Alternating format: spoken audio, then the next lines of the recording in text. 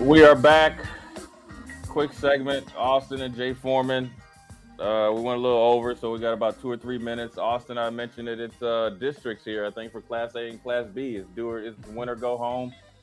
Class B doesn't have any wild cards, but Class A does have one, and it's all built on a point system.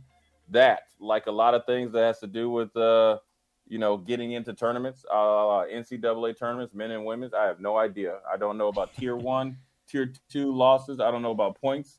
I don't believe in getting points if you play a good team and lose, but that's the way it's going.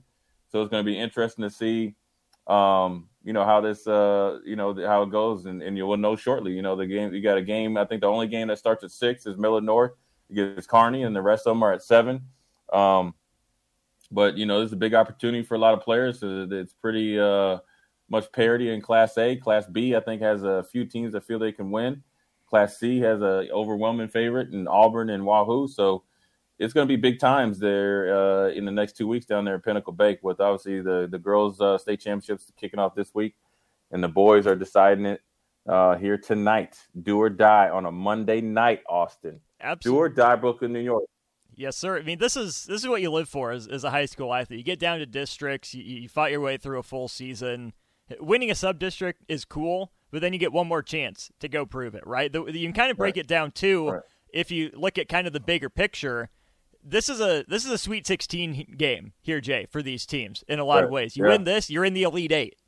That's what it comes down to. So you've already had your first taste of postseason basketball in your sub-districts. You get seeded, you'll get your matchup, you move on to the next one with some prep time, but not necessarily a whole lot. And this is it. You'll get your week off after you get your district game in till the end of next week to rest up and prepare. But there's so few things like that end of year, sub-district and district football, and then you get down to district and sub-district basketball. It's just fun because you have those teams like, your Bell Wests, your Wahoos that are, really big favorites in their classes. You have, upstarts like Kearney going on the road to Millard North, the way they won their sub-district. You have a wide-open Class B with the names and some you don't. So there's something for everybody if you know where to look. Yeah, it's exciting, and I know it's going to be a lot of coverage. So obviously check Twitter, and you know what, now they stream the games, and so it's going to be interesting to see how it goes. It's a lot of work, and the sub districts is good, and you're playing some teams from before, so it's hard to beat teams that are familiar. There's a lot of teams in Class A that played before, so they knew they'd see each other, and I'm excited. I'm excited to see who comes out on it. We'll probably cover it some tomorrow. But good show, like always, to start this week off. State championship time. Huskers are doing well.